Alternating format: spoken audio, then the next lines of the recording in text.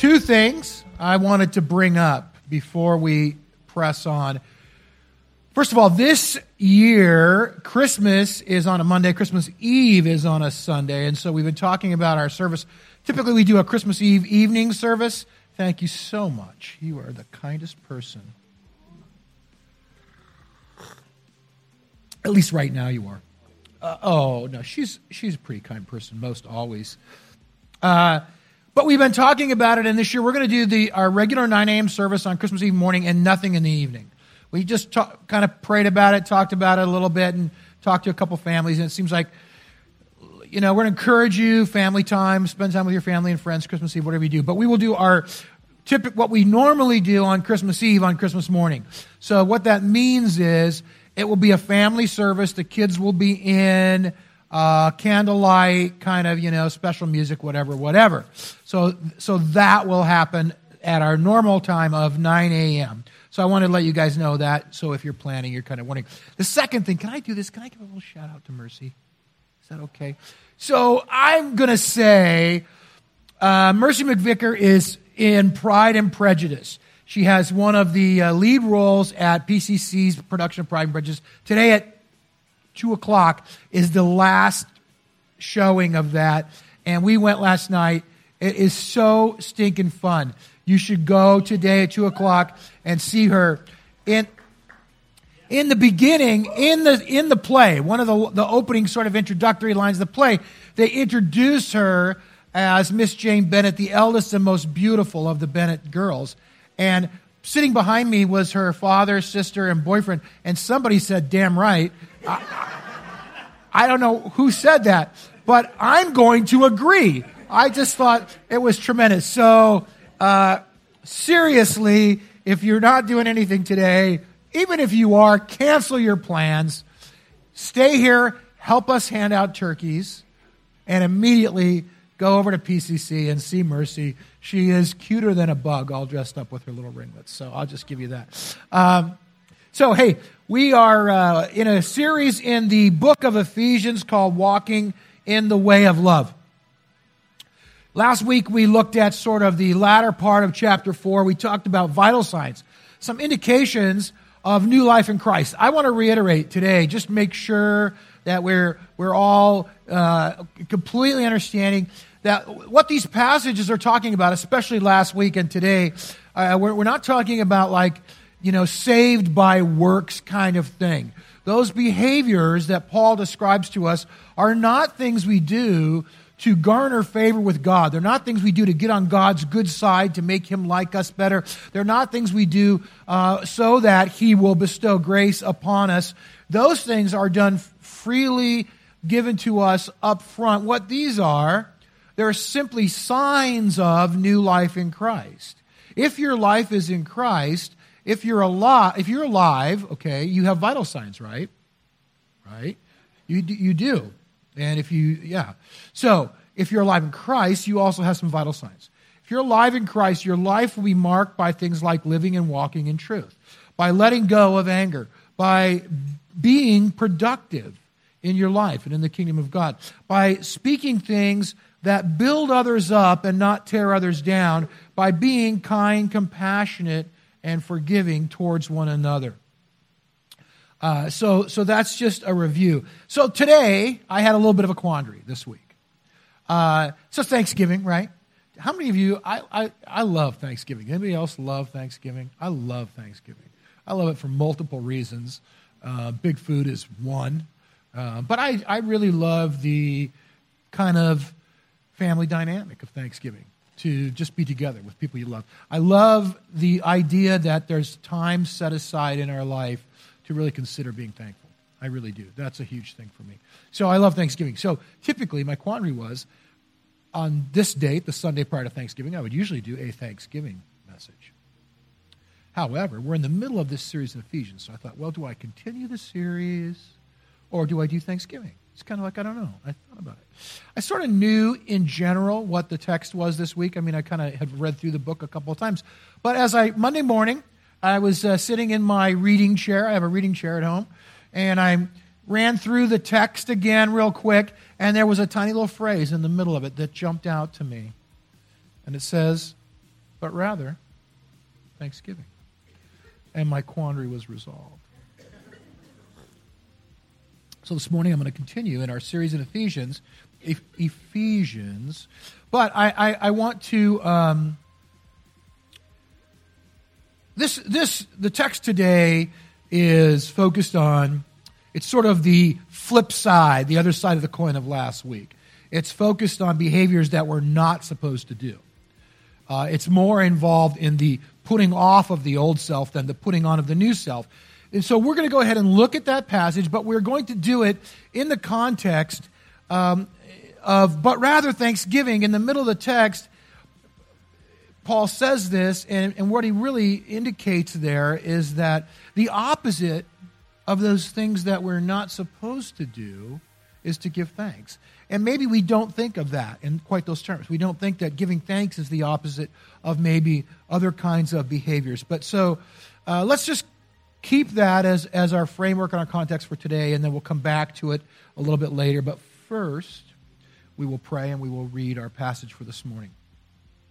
So, Lord, we thank you again for your word. We ask you to open it up to us and that you would cause it to enlighten the eyes of our hearts this morning, that we would receive what you have for us, that it would strengthen and enrich in our lives and spur us on to growth and life in you, to continually be putting on the new life that you've made available for us in Christ, and to really, Lord, learn to walk in the way of love day in and day out. In your name we pray. Amen. All right, we are going to pick up today in Ephesians chapter 5, beginning with verse 3 and running through about verse 14 there. And it says, "But among you there must not be even a hint of sexual immorality or of any kind of impurity or of greed, because these are improper for God's holy people. Nor should there be obscenity, foolish talk, or coarse joking, which are out of place, but rather thanksgiving. For of this you can be sure. No immoral, impure, or greedy person, such a person is an idolater, has any inheritance in the kingdom of Christ and of God. Let no one deceive you with empty words, for because of such things God's wrath comes on those who are disobedient. Therefore, do not be partners with them. For you were once darkness, but now you are light in the Lord. Live as children of light, for the fruit of the light consists in all goodness, righteousness, and truth. And find out what pleases the Lord. Have nothing to do with the fruitless deeds of darkness, but rather expose them. It is shameful even to mention what the disobedient do in secret. But everything exposed by the light becomes visible, and everything that is illuminated becomes a light. That is why it is said, 'Wake up, sleeper, rise from the dead, and Christ will shine on you.'" All right. So rather than vital signs or indications of new life in Christ, these are red flags. They're warnings of things that will be harmful to the process of taking off the old and putting on the new and walking that life of love. They're more reflective, if you will, of the old self than the new self. Paul really gives us kind of three categories of things here to avoid. The first being sexual immorality and impurity, the second being greed, and the third being sinful speech. So we will just kind of take a look at each of those in turn. First of all, sexual immorality and impurity. The Greek word for sexual immorality there is porneia. It's where we get the English word pornography from. It's a fairly all-encompassing term, though. It's broader than what we would generally consider pornography. It includes essentially, it's a reference to any sexual activity or behavior outside of the biblically prescribed confines of marriage. Really, anything outside of that, Paul would put in this category of sexual immorality. Impurity, the word is a little bit more difficult to say. It's akathartos. And that broadens the category even further, because he now includes our thought processes, so lustful thinking, as well as sort of the motivations of our heart even would be included in impurity. So when you set your heart on those impure things, Paul would say that too is a part of the process. So he uses the terms here of those two things, not even a hint of, and and any kind of. That's fairly definitive. That pretty much covers the bases. We said a few weeks ago, I don't know if you remember, but I said that behind every sin is deception. All sin begins with a lie. The subtitle of our series in Ephesians, and really the focus of the letter of Ephesians, the book of Ephesians, is to learn to walk in the way of love. And immoral sexual expression is a distortion or a perversion, if you will, of love. Love is self-sacrificial. Immorality is self-gratifying.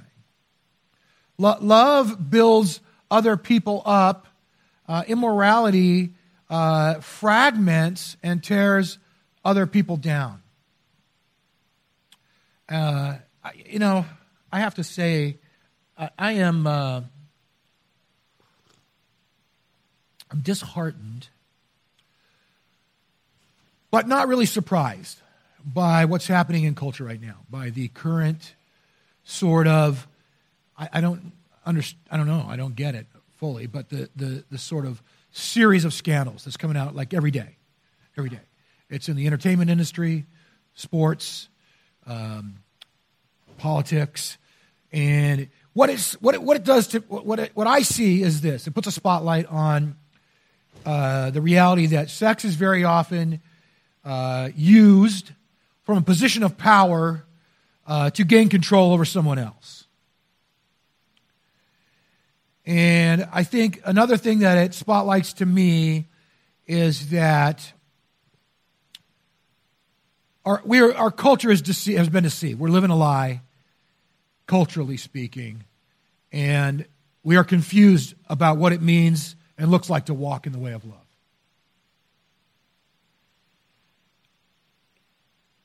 And I think that's consistent across the board in our culture today.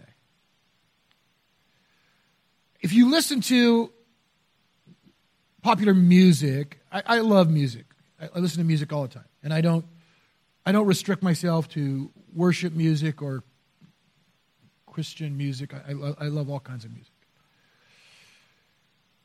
If you listen to a lot of popular music today, what I don't know, I guess would be considered love songs, they're really not about love.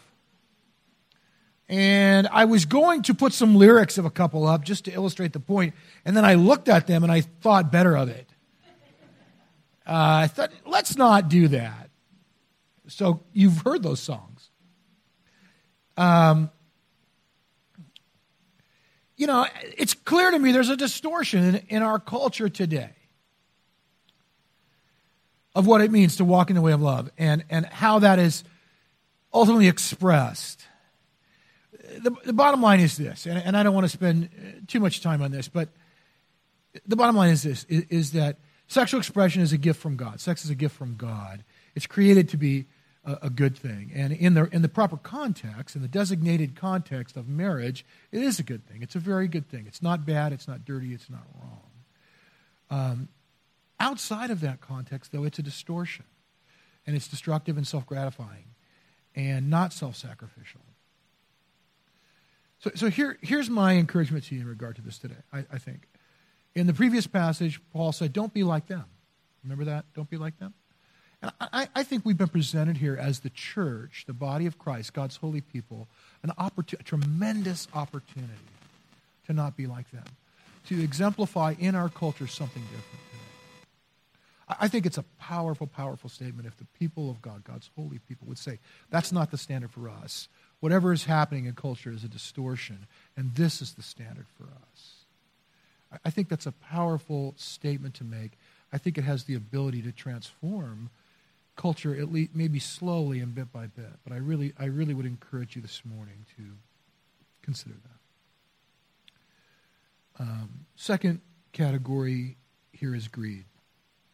Greed is any drive to have more, and then any behavior that causes you to abuse or neglect others in the pursuit of more. So I want to say something here. I want to be really, really clear on this. that having more is not the issue.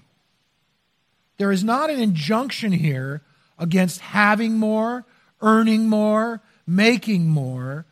The focus is on the, again, attitude of your heart and what you have to do to get more. Has the drive for more taken precedence in your life over your relationship with God, and or has it caused you to not walk in the way of love and to be in any way abusive of others in the pursuit of more for yourself? I had a very interesting conversation this week, and it was not because of what I was teaching today. It came up randomly from that. But here's the thing. I was talking to a friend of mine who is a successful businessman, and it's a small business, I suppose, but it's very successful. He makes a lot of money, and I was talking to him about his business a little bit, and he said we've had opportunities to kind of grow and to expand and build a little bit, but we've not done that. You know, he goes, I'm a little fearful, and I go, what are you fearful of? And he goes, well, I don't know, man. It's like, how much is too much, and how much do we need? And I struggle with some of that stuff. And I said to him, first of all, I go, well, you know what? I admire the fact that you are asking those questions and that you're struggling with it. I think that's good that you're considering that. But let me ask you a couple questions. He said, okay. I said, you have employees? He goes, yeah, we do. I said, how do you treat your employees? Because we try to be really good to them. We pay them well. We think we try to pay them a little bit above what the going rate would even be. And we take good care of them, and we try to create sort of as much of a family kind of environment in our company as we can. I go, that's a good thing. I go, so I don't know, but he doesn't go to our church. He goes to another church. I said, I'm guessing you probably give at your church. He goes, we tithe. We tithe 10% of our income to our church. I said, do you give to anything else beyond that? He goes, oh, yeah. He goes, we sponsor a couple kids with some different sponsorship organizations, and we also support, our church works with LifeWater. They drill wells, and we support them, and we, from time to time, somebody goes on a missions trip or whatever, and we try to give to that. Man, that's good. I go, so if you expanded your business a little bit, would you have to hire more employees? He goes, yeah, we would. So you would effectively create opportunity for more people to have the experience that people that work for your company now are having. He goes, yeah. I go, and you would have more money to give to your church and potentially more money to sow into other ministries and organizations that are doing good work in the world. He goes, yeah, we would. I go, well, you know, I'm not you, but I would consider that as you think about it. I go, look, I've known you for a while. You're not a greedy person. You're a generous person. I think God honors that, and I think maybe that's why you're doing as well as you're doing, and you should continue on. So greed is an attitude of your heart. It's not how much you have. That's the bottom line, okay?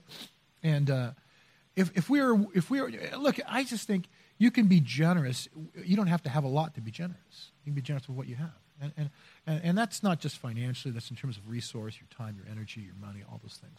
So, again, it's not about what you have. It's about how you utilize the resources God's given you in your life, and it's an attitude. The third category here deals, again, with speech. Last week, we looked at words that were sort of in two things. One, words that were false, so lying versus telling the truth. And then we also looked at words that build other people up, words of encouragement, as opposed to words that tear other people down. So here Paul expands the list a little bit to include what really is, what he's talking about in the text is crude or sexually directed sort of commentary, okay?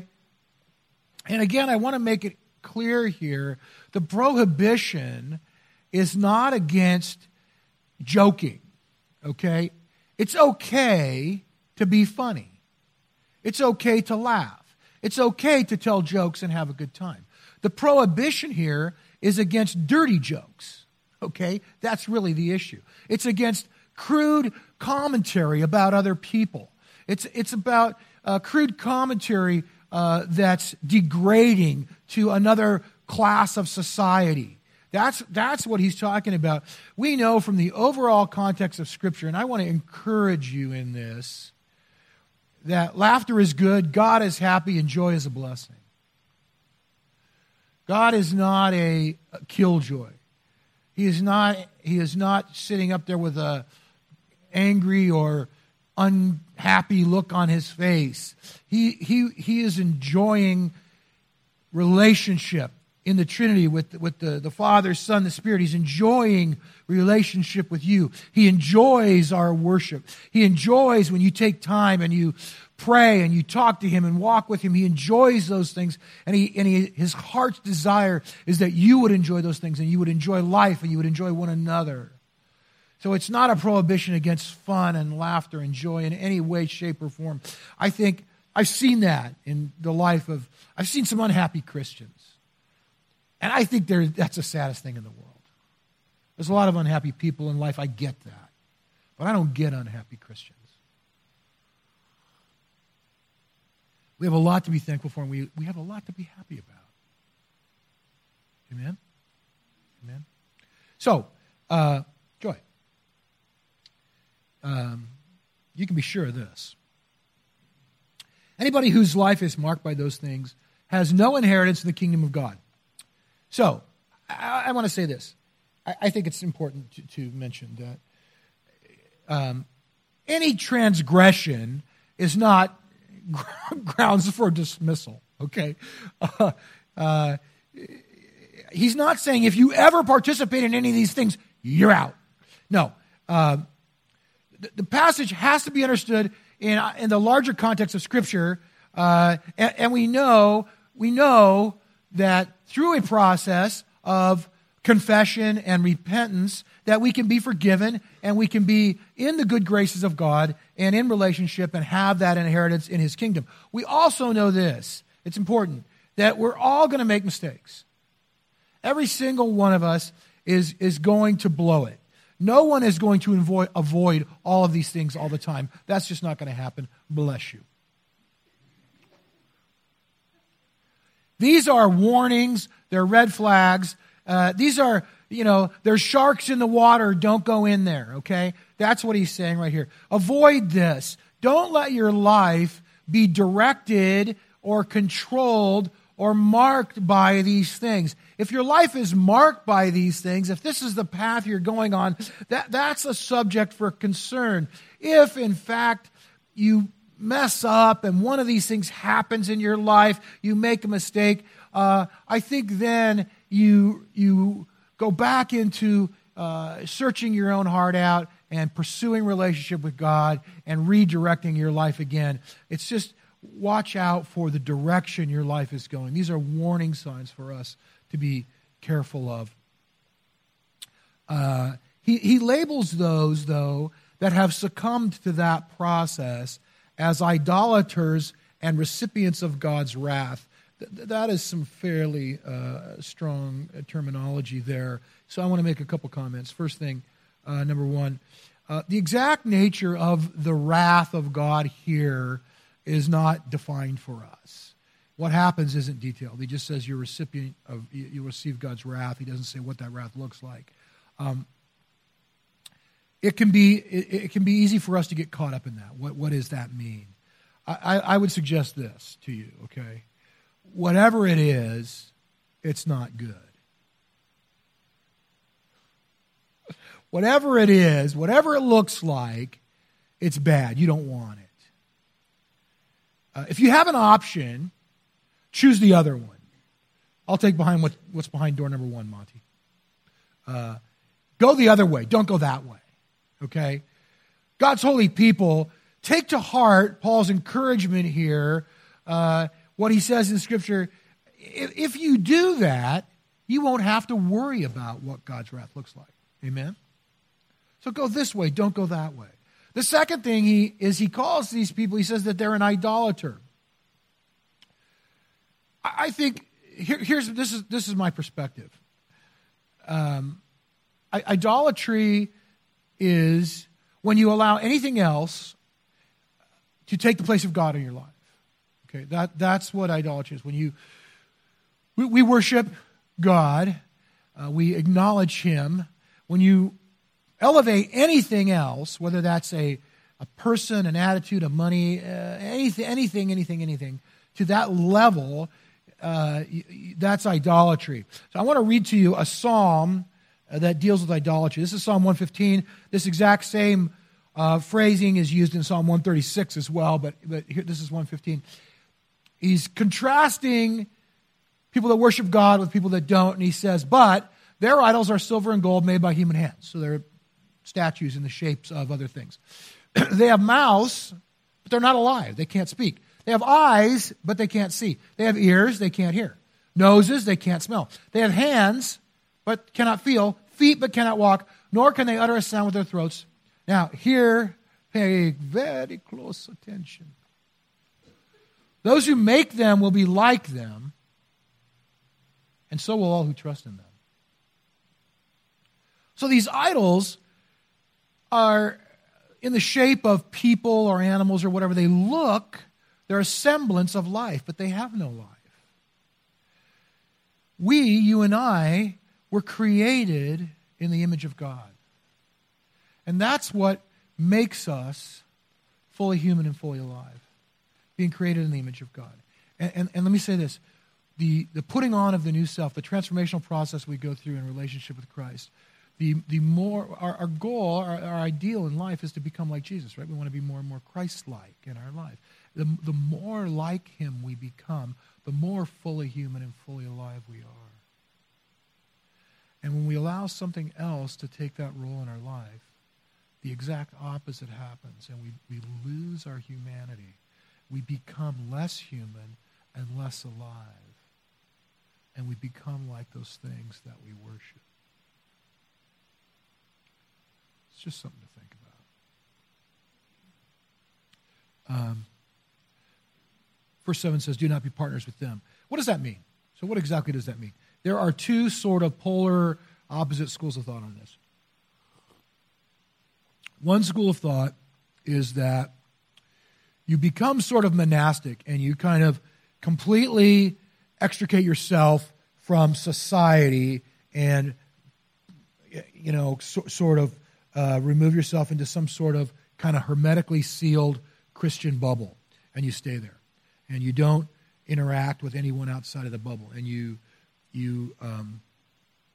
listen to Christian music and buy Christian books and drive a Christian car, and you wear Christian clothes, and you eat Christian granola bars. I don't know. And you don't talk to anybody or ever go outside because you don't want to get dirty. Praise Jesus, hallelujah, amen. The other end of the spectrum, I think, says that what this means is two things. Don't be a partner in business. Don't take a business partner on that's not a Christian, or get married to a non-Christian. That's sort of the other extreme. I don't think it's that simple. All right? Here's what I think. I think we like things like that. We like things to be spelled out for us. Follow these 3 steps. Shampoo, rinse, repeat, right? That's easy. I can do that. We like that, but I don't think God necessarily always gives it to us in that kind of a package, because here's what I think. God has given us the ability to think and discern and pray and listen and seek him out, and desires us to do those things. So we are supposed to process how this works out in the course of our lives. I would say this. We absolutely are supposed to interact and relate and talk with and spend time with people who do not yet know Jesus. I think the overall counsel of Scripture makes that very clear. That's what Jesus did, right? WWJD. What did Jesus do? He hung out with sinners. That's what he did. And we are absolutely called to do that. There is no doubt in my mind that removing ourselves from society is not what God has called us to do. We are to be right in the thick of it. However, ladies and gentlemen, we are to be salt and light in that process. The goal is to be influential on the lives of those that we interact with. To be the aroma of Christ. When your life is filled with the presence of Jesus, Paul says you actually have the aroma of Christ. It comes out of you. People see it. Have you ever had somebody ask you, what's up with you? Anybody ever had that? It happens all the time. I remember John Wimber telling a story one time. He got on an elevator, and there was a gal in the elevator, and he pushed the button, and they're going up, and he goes, kind of nice, isn't it? And he just meant the presence of God. You come into the presence of God with someone, and you go, wow, what is that? That's what we're called to do.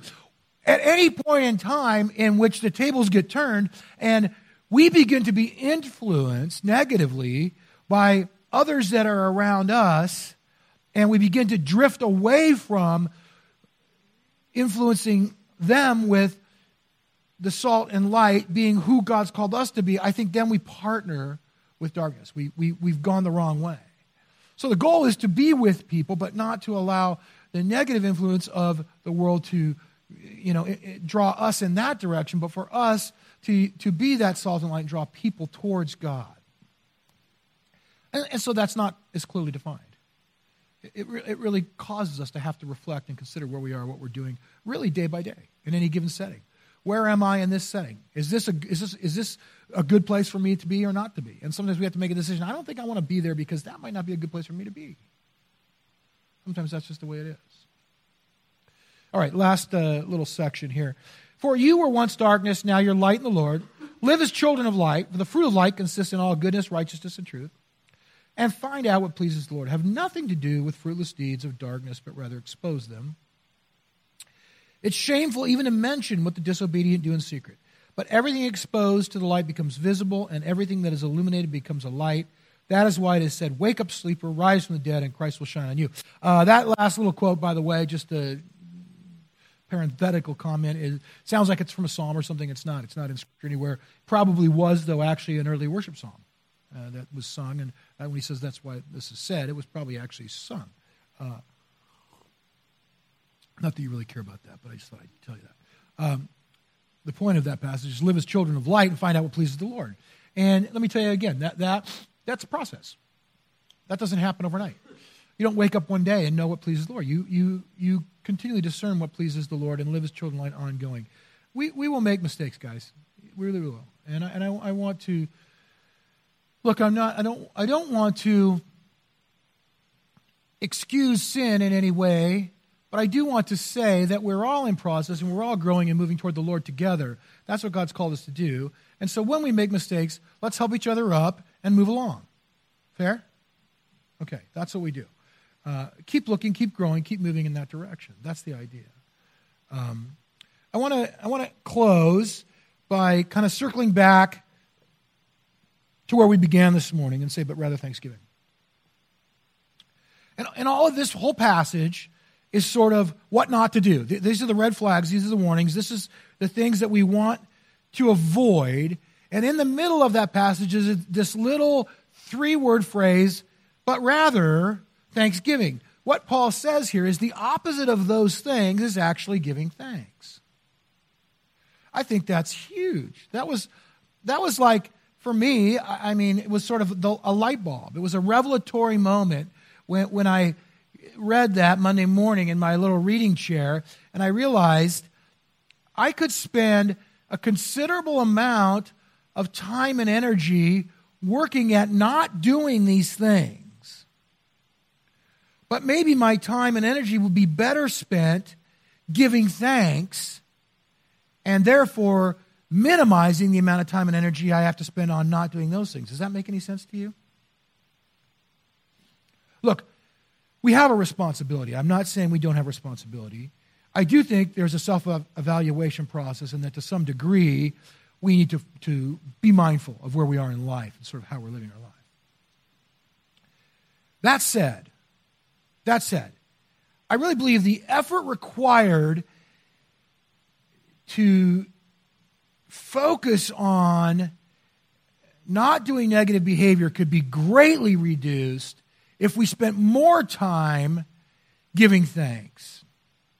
Can I say this? It's really hard to be greedy when you're giving thanks for what you have. It's hard to be self-gratifying when you're giving thanks for what you have, and I mean that in any context. So, if you're thinking I need to have more money, But rather than thinking that you're just giving God thanks for what you have, it's going to be hard to be greedy. You're going to be more content. If you're thinking if lustful thoughts, impure thoughts, if you're thankful for your life, for your spouse, for where you are in life, and just thank God for that, it's going to be hard to do that. It really is. It's hard to be lustful when you're giving thanks for your spouse. It really is. It's almost impossible. I'm just thinking that the more thankful we are in our own hearts, the less of an issue these things will become in our lives. And so this week, Thanksgiving, right? And again, I mentioned earlier I love Thanksgiving, and I think this week we're all probably, my turkey prep, I cook, and the turkey prep begins today. I'm just telling you, okay? It's going down, man. As we're preparing for our meal and our time together and our celebration, our families, friends, whatever you're doing, do that. Do it pour your heart into it. Take time in the midst of all of it and just give thanks. Just be thankful. Just be thankful. Every one of us, regardless of the circumstances of your life today. And I know you guys. I know some of you are not in great circumstances. I know some of us are dealing with things that are very, very difficult and challenging in life. And I do not want to diminish that in any way. All I want to say is that we all have things to be thankful for. And if we can give thanks together to God for what we have in our life, I think it will help us in the process of walking in the way of love. So let's stand and we'll close.